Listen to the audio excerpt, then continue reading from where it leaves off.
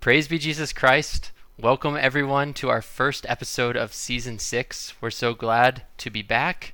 So glad to be joined by you once again to talk about these different Carmelite topics throughout this season. Glad to be joined by Father Pier Giorgio of Christ the King. Father Pier Giorgio now, right? Yes, you were there. You were there. Yes. I was there. It was Yes. it was exciting. Yeah. Yeah. Praise God for another priest in the church. Very grateful for that. Yes. I'm Brother John Mary of Jesus Crucified, and we're excited to be back for another season. We're gonna mix things up a little bit this season. We got a lot of great feedback from the last season. A lot of people really enjoyed the book study, and so we're hoping to do another one of those in the spring. We're not positive yet which book that'll be, but we'll let you know. But for this season, for this fall, what we're really hoping to do is to kind of, a different perspective. We're going to be, thanks to a lot of the feedback actually of our listeners, a lot of people were interested in hearing about the different ways that one can belong to the Carmelite family. And so that's one thing that we're going to be doing this season is we're going to be interviewing various people who are Carmelites, Discalced Carmelites, in different ways, and talking with them about their vocations, about their lives. But before that, what we're going to do in each episode is just kind of have a grab bag of different topics, things that are of interest based on either your recommendations or things that are of interest to Father Pier Giorgio and I. Just various topics. It'll be kind of a surprise each week, maybe even a surprise to us what we end up talking about, but I think it'll be fruitful. To start for this week then, for our topic of this week, is I just wanted to introduce this idea of like what is the Discalced Carmelite charism and what does it mean to belong to the Discalced Carmelites. Because I think often when we think of the Discalced Carmelites, we think of either the friars or the nuns. And really, if you look at numbers, that's a very small, very, very small fraction of the entire Carmelite family. It's interesting too because I think of the different parts of the family, we're maybe the smallest. Yes. Yeah. That's true. One stat that I think it's still true, but one stat that comes up you hear it occasionally is that the nuns outnumber the friars 4-1, which is. Yes. Which is pretty, I don't know, it's not surprising to me because I know how many nuns there are. But right. It's interesting to think about, the different ways to be a Carmelite. And, some of the most common ways are the most hidden ways too, which is kind of interesting. Yes. Yeah, actually, that's a great point that it seems as the numbers grow, they tend to be in ways like even more hidden. I think that even a lot of our listeners probably belong to the Carmelite family in one way or another without even necessarily knowing that they belong to the Carmelite family. And so that's one thing that we really want to highlight throughout this season is how one can belong in these many varied ways and how this all works together towards the Carmelite charism and towards building up the body of Christ and really working towards growing towards the kingdom of heaven. And so I guess, I don't know, to put you on the spot now, Father Pier Giorgio, I think one thing diving into this conversation that's important is the idea of a charism, because that's what we're talking about is belonging to the Discalced Carmelite charism. So what would you say, like, how would you describe, like, what is a charism to someone? So I think, first of all, charism is a movement of the Holy Spirit in an individual's life. And it's a movement ultimately towards generosity, I think.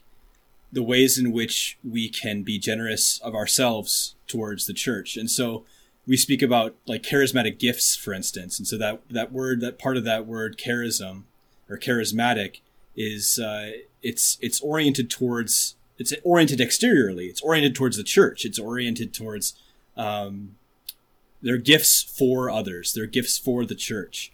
And so a charism, more generally, then, is something ultimately for the church, but it's sort of a categorization of what it is that orients our life towards service in the kingdom.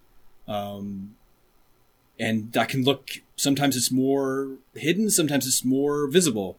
Different charisms have, I guess, different visibilities, I guess you could say.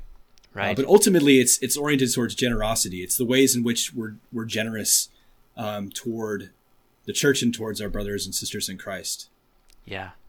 It really makes me think of St. Paul's first letter to the Corinthians in chapter 12.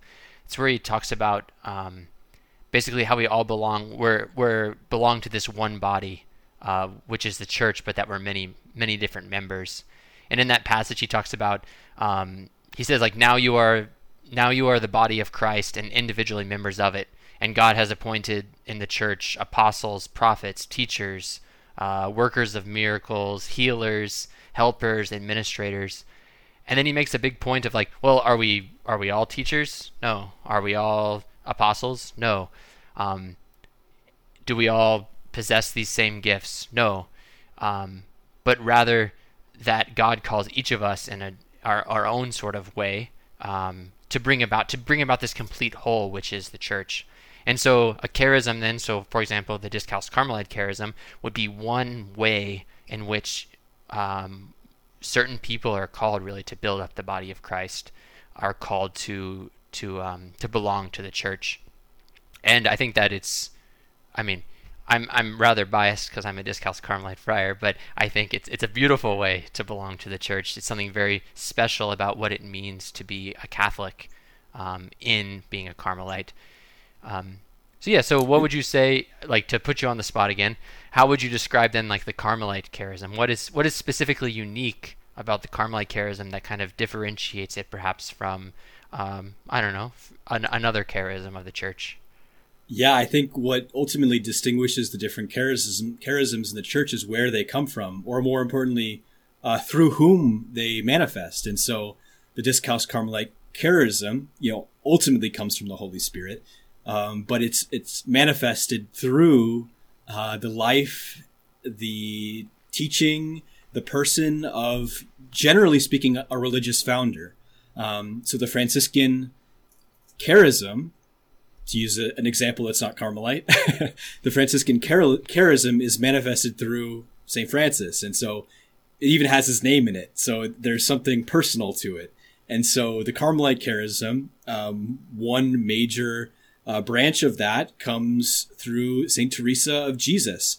And so we speak of the Teresian charism. So I think it's interesting that all these charisms, they usually have someone's name in them, because that aspect of personality of the founder or foundress is essential to it, because it's a reception by that saint, and then given to the church in a special way. Yeah, we see just how like relational and personal the call is to be, in general, just to be a Christian, right? The fact that Christianity is named after a person, the person of Jesus Christ. It's something that's been incarnated and embodied in our real world. And then even the way that we live out Christianity then through these charisms is, again, it's like more specifically embodied through particular people in particular circumstances. It's relational, it's family oriented or relation oriented, which ultimately then is a sign or a symbol of our relation with the greatest of all relations, the Holy Trinity, and how we're called to imitate and to participate in that relationship. Mm-hmm. Yeah, and so when we speak of my personal charism, there is something unique in that for me, but also knowing that as creative and as generous as God is, we can identify with different existing charisms already that sort of speak to us. And so each individual who lives a charism is living it in their own way, in that personal way, because ultimately it's Christocentric. It's centered around our relationship with Jesus, our relationship with the Most Holy Trinity. And that looks different for everybody. But at the same time, we have to pick a teacher. We have to say, who's going to teach me about this relationship that I want to have with the Most Holy Trinity. And there are certain teachers who, they resonate with us. They speak to us. And we seek them out in a sort of discipleship way, to be disciples of these great founders. And I think that's where kind of the more, categorization starts to come in, identifying within ourselves, a gift, and then seeing, okay, well, how has God used other people with this gift throughout the history of the church? And then being able to say, okay, now where do I go from here? Right. Yeah. Yeah. And that makes me think of, really, what is this, what does it look like to live the Discalced Carmelite charism, as you mentioned, like embodied in particular through St. Teresa of Jesus? And I think, at least from my perspective, it's really this zeal and desire for intimacy with God, and intimacy with God in this like direct, like unmediated way, this willingness to leave all behind and to strive towards this union with Christ as our beloved, as our friend, and particularly through prayer. I think that's I would say like my short summary of how I would describe the Discalced Carmelite charism. I don't know, you probably have maybe a slightly different words that you would use, but similar idea. Yeah, it's oftentimes what people are looking for is that like really short snippet of what, okay, so what is it that you're about? Why are you different? Why are you different from the Franciscans? Why are you different from the Dominicans? And, if we were, this is real boiled down, but like prayer, right? Relationship with Jesus, relationship with the Trinity, is our charism. Yes. Dominicans preaching, right? Franciscans, helping the poor, and radical poverty. Like that's their charism. They live it really well. Yeah. Our charism, the gift that we've been given that we're tasked to live really well is prayer, and to be able to talk about it and teach people about it, and to live it and be witnesses of it in the church, and the importance of it. Yes. Because it's important for everybody, but I think it's an aspect of witness that's important as well. Yes. I think that's key, is that these aren't saying that like, well, this is something that just one particular charism holds rights to, because it's really, again, it's the whole church. We're all called to these things. We're all called to poverty. We're all called to preach and teach. We're all called to prayer. But there are certain individuals are called to do that in a particularly like focused way. So a charism then is almost like this magnifying glass over one aspect of the church. And just like, the magnifying glass can really like focus and like create this intense energy, like burning energy that sets things aflame. I think that's really what a charism is. And so, yeah, you're going to have Carmelites that are drawn to other charisms as well. And any person in the world, even though they may take up and claim, like, feel drawn towards one charism more than another, the reality is that, like, we all are called to embody all of these charisms in some way. But there are going to be particular ways based on our own upbringing or personality or just God's call that are going to be more particular, that resonate more, which is the word you used earlier, which I think is really good, that resonate with a particular charism. Mm-hmm. Yeah. Good. So what are the different ways yes. that the charism manifests itself? Yeah. So for the Discalced Carmelite friars, I think, again, like a lot of these are going to be really obvious to people, the way that you can be a Discalced Carmelite. Again, most people would think of the nuns. Even more so than the friars, I think that people think of the Discalced Carmelite nuns because of our saints, the great saints of, Teresa of Avila and Therese and Elizabeth of the Trinity. That's often the image that comes to people's mind when they think of the Carmelites. But also then the friars, and that's, us, we're called to live that charism in a particular way. But more than that, I think, and again, I think almost anyone listening to this will probably be surprised that they actually belong in some way to the Discalced Carmelite charism, whether they're aware of it or not. So other ways that you can belong to or share in this charism is, one is like there are groups of active sisters that live out the Carmelite charism. So our nuns, they're cloistered, they live lives of intense prayer and enclosure, where we have other groups of active sisters who serve in different ways in the church. And we're going to be, in a later episode, we're going to have an interview with one of those active sisters, so you can hear a little bit about the way that they're called to live the charism in particular. The largest group probably, or one of the largest groups of living our charism, is the secular order of Discalced Carmelites.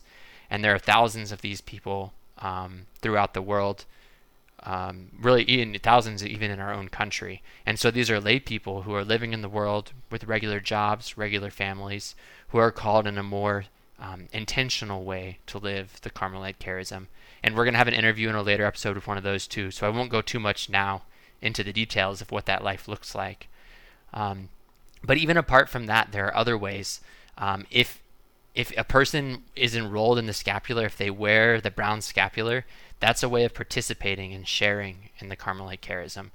And then even more broad than that, I think that there are thousands and thousands of people who, particularly through their love for the Carmelite saints, through their interest in Carmelite spirituality, they in some way also they participate and share in this Carmelite charism. Yeah, and there's also numerous on local levels and throughout the world different religious communities that have adopted a Theresian charism, a Carmelite charism in some way. They might not be formally a part of the Discalced Carmelite order, but they've taken Teresa themselves in their religious life as the teacher of their charism. And there's numerous of those, too many to name. Yeah, so I'm really excited for these interviews because they're going to be a way that at the end of each of these episodes this season, we're just going to talk to these people. We're going to have a Carmelite nun that we're going to interview. We're going to have a friar. All these different ways of belonging to the Carmelite family, and we're going to talk with them about the particular way. So we talked about how a charism is like kind of a magnifying glass over the entire church, but even then within that charism, the specific Discalced Carmelite charism, there's another magnifying glass that even further focuses what does it mean to live this particular life. So we're going to be able to talk with these people about their vocations. How did they know that they were called to this life? And what does that life look like? How is it actively lived in their particular circumstance and their particular time? Yeah. I guess just like one more thing to kind of before we end then is just to say the bigger picture of how all these people interact with one another in the Carmelite family, because we say like it's one family, and it really truly is in the sense of like we belong to this same charism. But we're all called to live in different ways. So a friar is not called to live in the same way as a nun, and the nun is not called to live in the same way as the secular order member who has a job and a family. And so there's like this beautiful interaction and service of one another, but also like supporting one another in this Carmelite family. So for our first interview, we sat down with Father Kevin of the Holy Trinity, a Discalced Carmelite for many years, and we're going to talk to him about, you'll hear from him about all of the many ways in which he's lived the Carmelite charism over the course of his life as a friar, but even within the friars, the different roles that he's lived and filled in service to the Discalced Carmelite order. So please stay tuned. We'll be right back.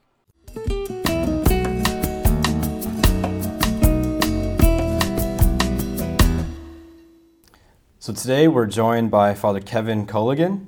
Father Kevin, thank you for joining us and answering our questions about the life and vocation of a Discalced Carmelite friar. Oh, it's my pleasure. I hope there's enough time. Got a lot to talk about. Oh, of course.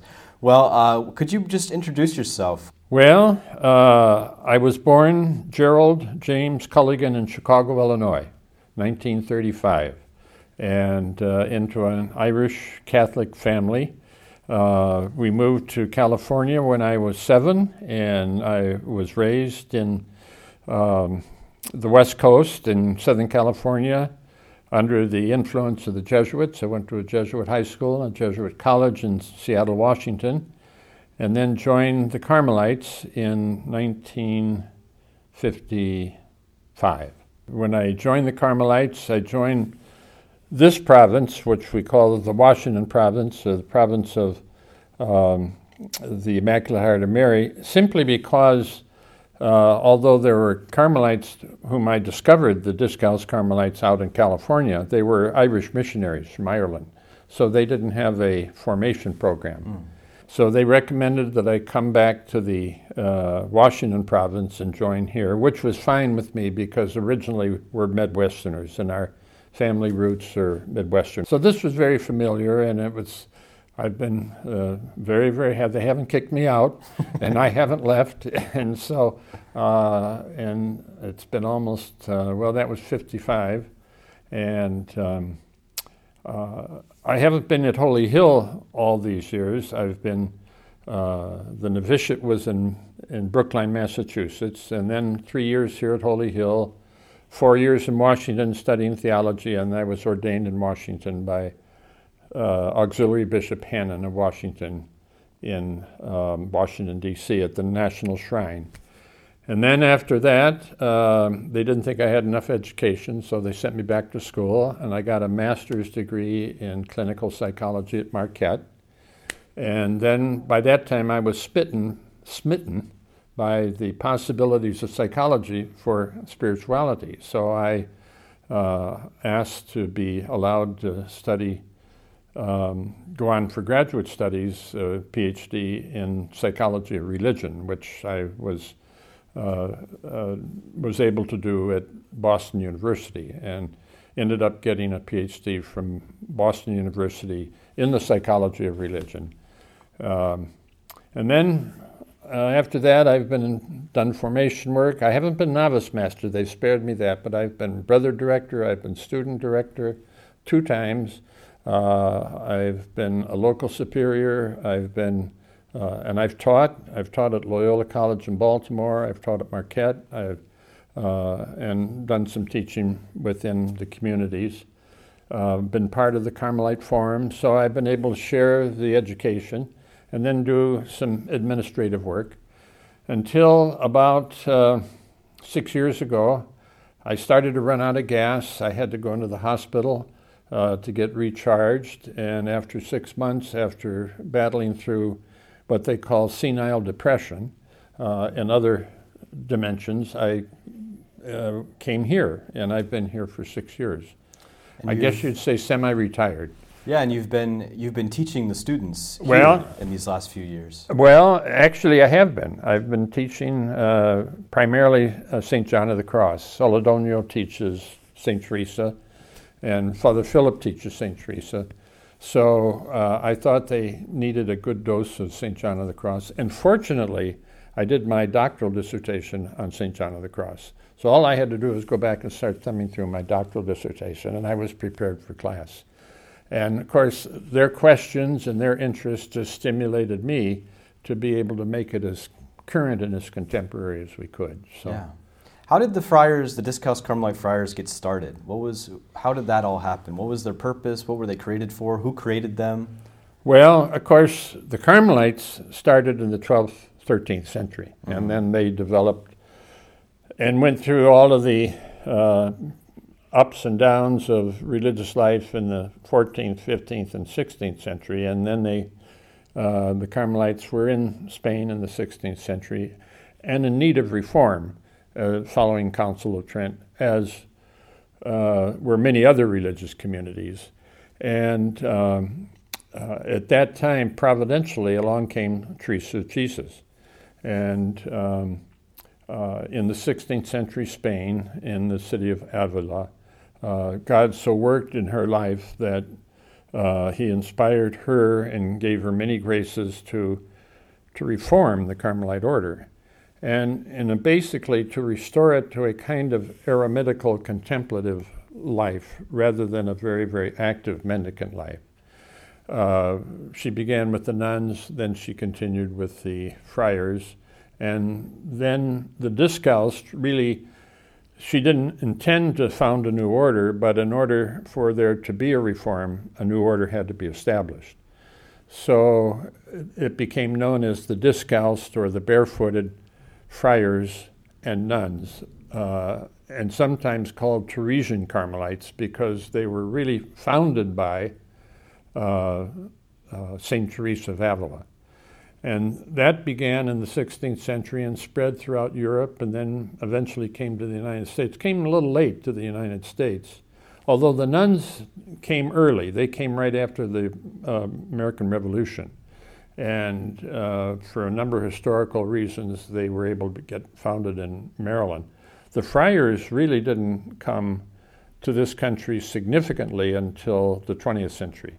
And so nuns, there's Carmelite sisters, there's Discalced Carmelite seculars. Right. How do the friars fit into that sort of family? Well, the nuns, of course, Teresa started out to found the nuns, or to reform the nuns. She thought she was only going to establish one community, but that began to grow.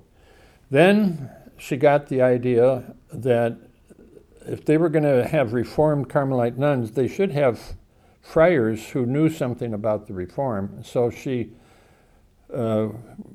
starting with John of the Cross and a few others, invited them to join her so that there would be men to associate with the Carmelite nuns as their directors, as their confessors, and as their teachers to give the history and the spirituality of Carmel. So by the time she died, in I think it was 1582, a new province had been started. It was both friars and nuns, and it's been that way ever since. But the friars are primarily mendicant, and so that's an interesting part of the Carmelite history is, are we hermits? Are we monks? Are we friars? And in some ways you could say we're all three. At least there are elements of the monastic life, the mendicant life, and the eremitical life among the Carmels.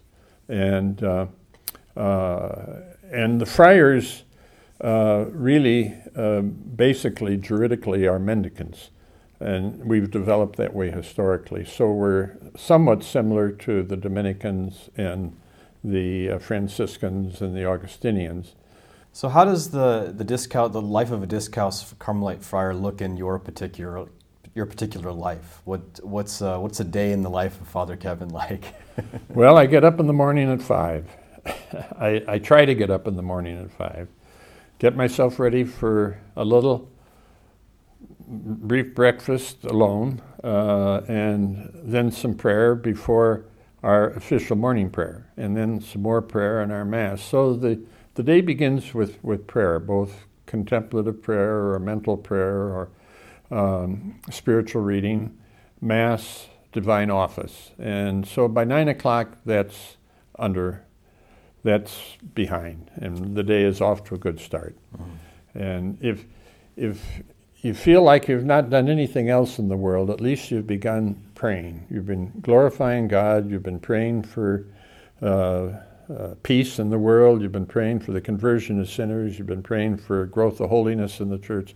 All these things you've done by 9 o'clock in the morning. So if nothing else happens during the day, you can feel you've done something worthwhile and for the life of the church and all. So then for me, and for a large part of my life, I try to spend as much of the morning as I can with my primary interest is I have to say it's literary. I'd like to, well, I like to think of myself as a writer, editor, a literary person. So over the course of the years, I've done some editing of different books, most of this for ICS publication. I've done some writing, mostly articles that have appeared in either psychology or spirituality journals. So as much of the morning as I can devote to the literary desires that I have, the literary tradition of Carmel is just outstanding, as you know. Whether you begin with John of the Cross or Teresa of Avila, whether you move into the current times of Edith Stein, and you go through our history, it's a strong literary tradition, and I just love to be a part of it, and love to see our own province having worked with the ICS publications and brought that about. So that's where my niche has been, and here at Holy Hill, I usually in the mornings help with the confessions, help with people who come to want to talk to a priest, some spiritual direction. And that's about it in terms of the morning. In the afternoon, after lunch, a nice siesta for sure, and a little more work. It could be answering mail, it could be catching up on the library, And then it's time to pray, it's time to eat, it's time to watch the Cubs on television, and it's then time to go to bed. So that's a day in the life of this Carmelite friar. And I can't say it's the life of every Carmelite friar, but it's been my life pretty much for many years. Yeah, and I feel like all of our friars, even the ones who are very active in active apostolates, there's a sense in which many of them, most of them, a part of their day is sort of quiet work. Oh yeah. Whether it's study, whether it's writing, whether it's editing, whether it's translating. So there is. I mean, in our activity, even there is kind of a quiet aspect to that. Well, much of what the friars do, like if we're ordained to preach, and you know, they tell the story about the preacher who dreamt that. Or the priest who dreamt that he was giving a sermon, then he woke up and discovered he was. So that's what happens if you don't prepare. And in order to prepare a good sermon, you've got to study. You've got to, consult the scriptures. You've got to consult the background of the liturgy of the day and whatnot. So, to get a good 10-minute sermon together, you can spend several hours, more than that, during the course of a week. Or the night before, but you've got to put a little time into it, and most of it has to be quiet and it has to be studious. Of course. We give a lot of retreats, we do conferences. If you're teaching, again, like they say, a good teacher prepares 2 hours for every hour in class. So if you have 2 or 3 hours a week, that's another 6 hours a week just studying to prepare for classes. So. And I wouldn't say my life is typical of the friars, but it's been mixed with a lot of activities, and most of these activities do require you just have to sit down and do it and prepare it. What would be one piece of advice that you would give to someone who's maybe discerning a call to be a friar in particular? Well, I think back on that a lot. What is it that attracted me, having gone to a Jesuit university, Jesuit high school, and had a profound influence, which to this day I'm very grateful for. I've got a few scars, but I'm very grateful for what the Jesuits gave me over a 6-year period. But something about the Jesuits just didn't appeal to me. I also had a brother who was a Trappist. When I was a senior in high school, a brother of mine, he's deceased now, but he joined the Trappist. He didn't remain, he just remained up until through the novitiate and then decided before vows to leave. So I had the image of what it was to be a Trappist, and that appealed to me, but not completely. And so I was saying, if there is an attraction, and much of this attraction was stimulated by Thomas Merton, reading his Seven-Storey Mountain and his journey. And I said, if I could find something in between the two. I didn't want to be a Jesuit because I thought the academic life would be good, but I didn't want to spend a life as a priest in a classroom, and that was just my own preference. Trappist would be good, but I didn't want to spend my life, if I was going to be a priest, shoveling out barns and things like that. But if I could find something in between, that combine something of the academic or the ministry like the Jesuits and something contemplative like the Trappist, I'd be for that. So somebody said, well, why don't you start looking at the Dominicans? So I started looking at the Dominicans and the Franciscans, and eventually ended up looking at the Discalced Carmelites. And for a number of reasons, this appealed to me. And having met some of the Irish Carmelites who ran a retreat house in Southern California, these seemed like solid men to me. I had come to know John of the Cross as a poet when I was a college literature major, and the fact that this was John of the Cross's order, I didn't know the difference between Teresa of Avila and Teresa of Jesus, or Teresa of Avila and Teresa of the Little Flower. But anyway, John of the Cross was very appealing to me, and this was his order, and I said, that makes sense to me. And again, the combination of a contemplative dimension and an active dimension, that really appealed to me. So I think part of what really appeals to you about the various communities, I mean, looking around at the communities, and well, eventually I said, I think I can do this. Maybe God's calling me.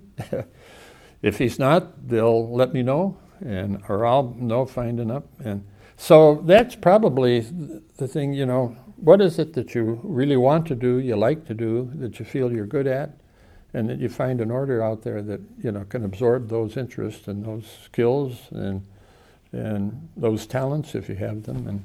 And for me, it was a good fit. Yeah. And it really has been a good fit all along. And then the grace builds upon the nature of what God's created you to like and what God's created you to be. And grace it's all grace. I mean, you begin to see after a while, as Teresa says, everything is grace. And then you begin to think, I mean, the fact that I ended up a Carmelite and not a Jesuit or a Trappist, that's grace, pure grace, The fact that I ended up in this province and not in the California province, that's grace. The fact that as a Carmelite, to do Carmelite ministry, I've been doing ministry on every continent except Antarctica and Antarctica. I said, that's grace. I mean, I thought, I had the idea if I was going to join a religious life, I had the idea from my brother's influence that, well, you're going to leave the world behind. You probably won't see much outside of Wisconsin, but I've seen the world. And I've met the most marvelous people. Mm-hmm. I mean, truly, it's all grace. Yeah. It's all grace. And God works. And I didn't want to be a provincial. I realized that God wanted me to be one for 6 years, and I learned some things that I never could have learned anyplace else other than being a provincial for 6 years. Mm-hmm.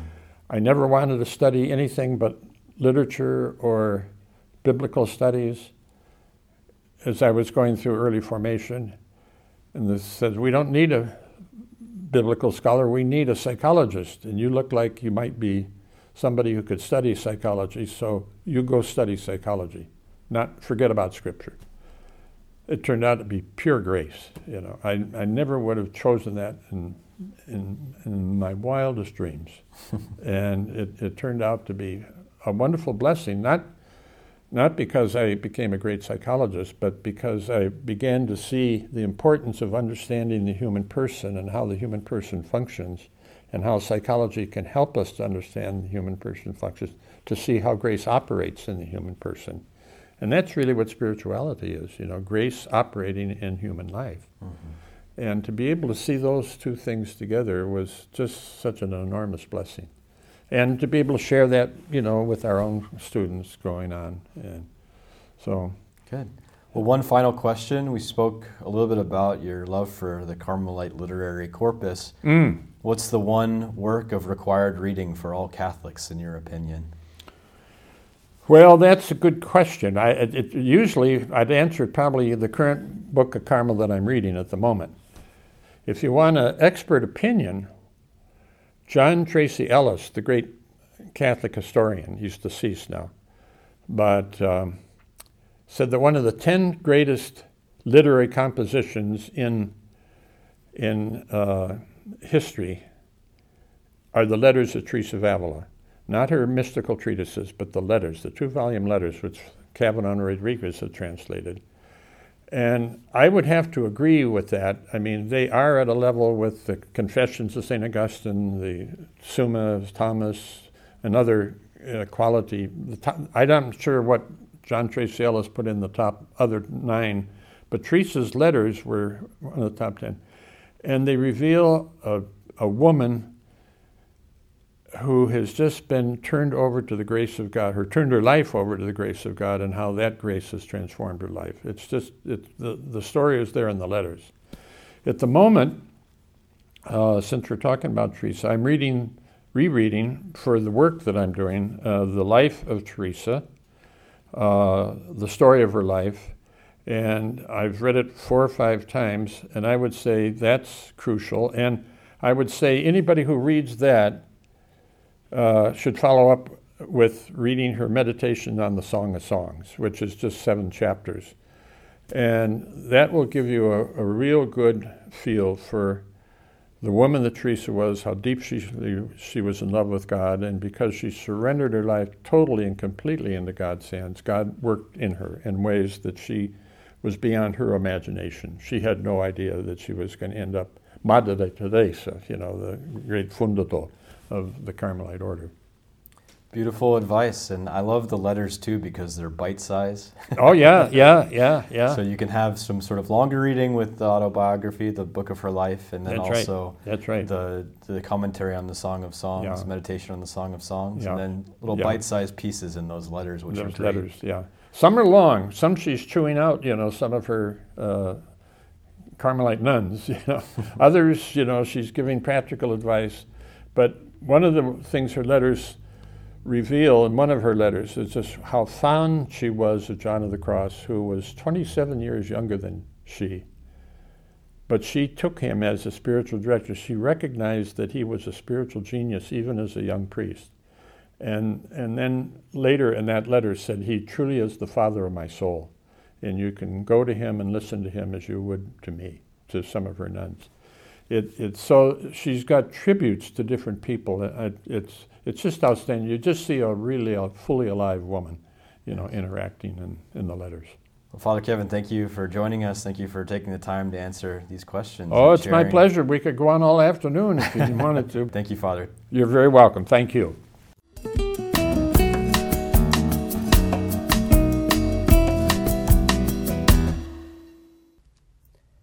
Hey everyone, Brother Pier Giorgio here.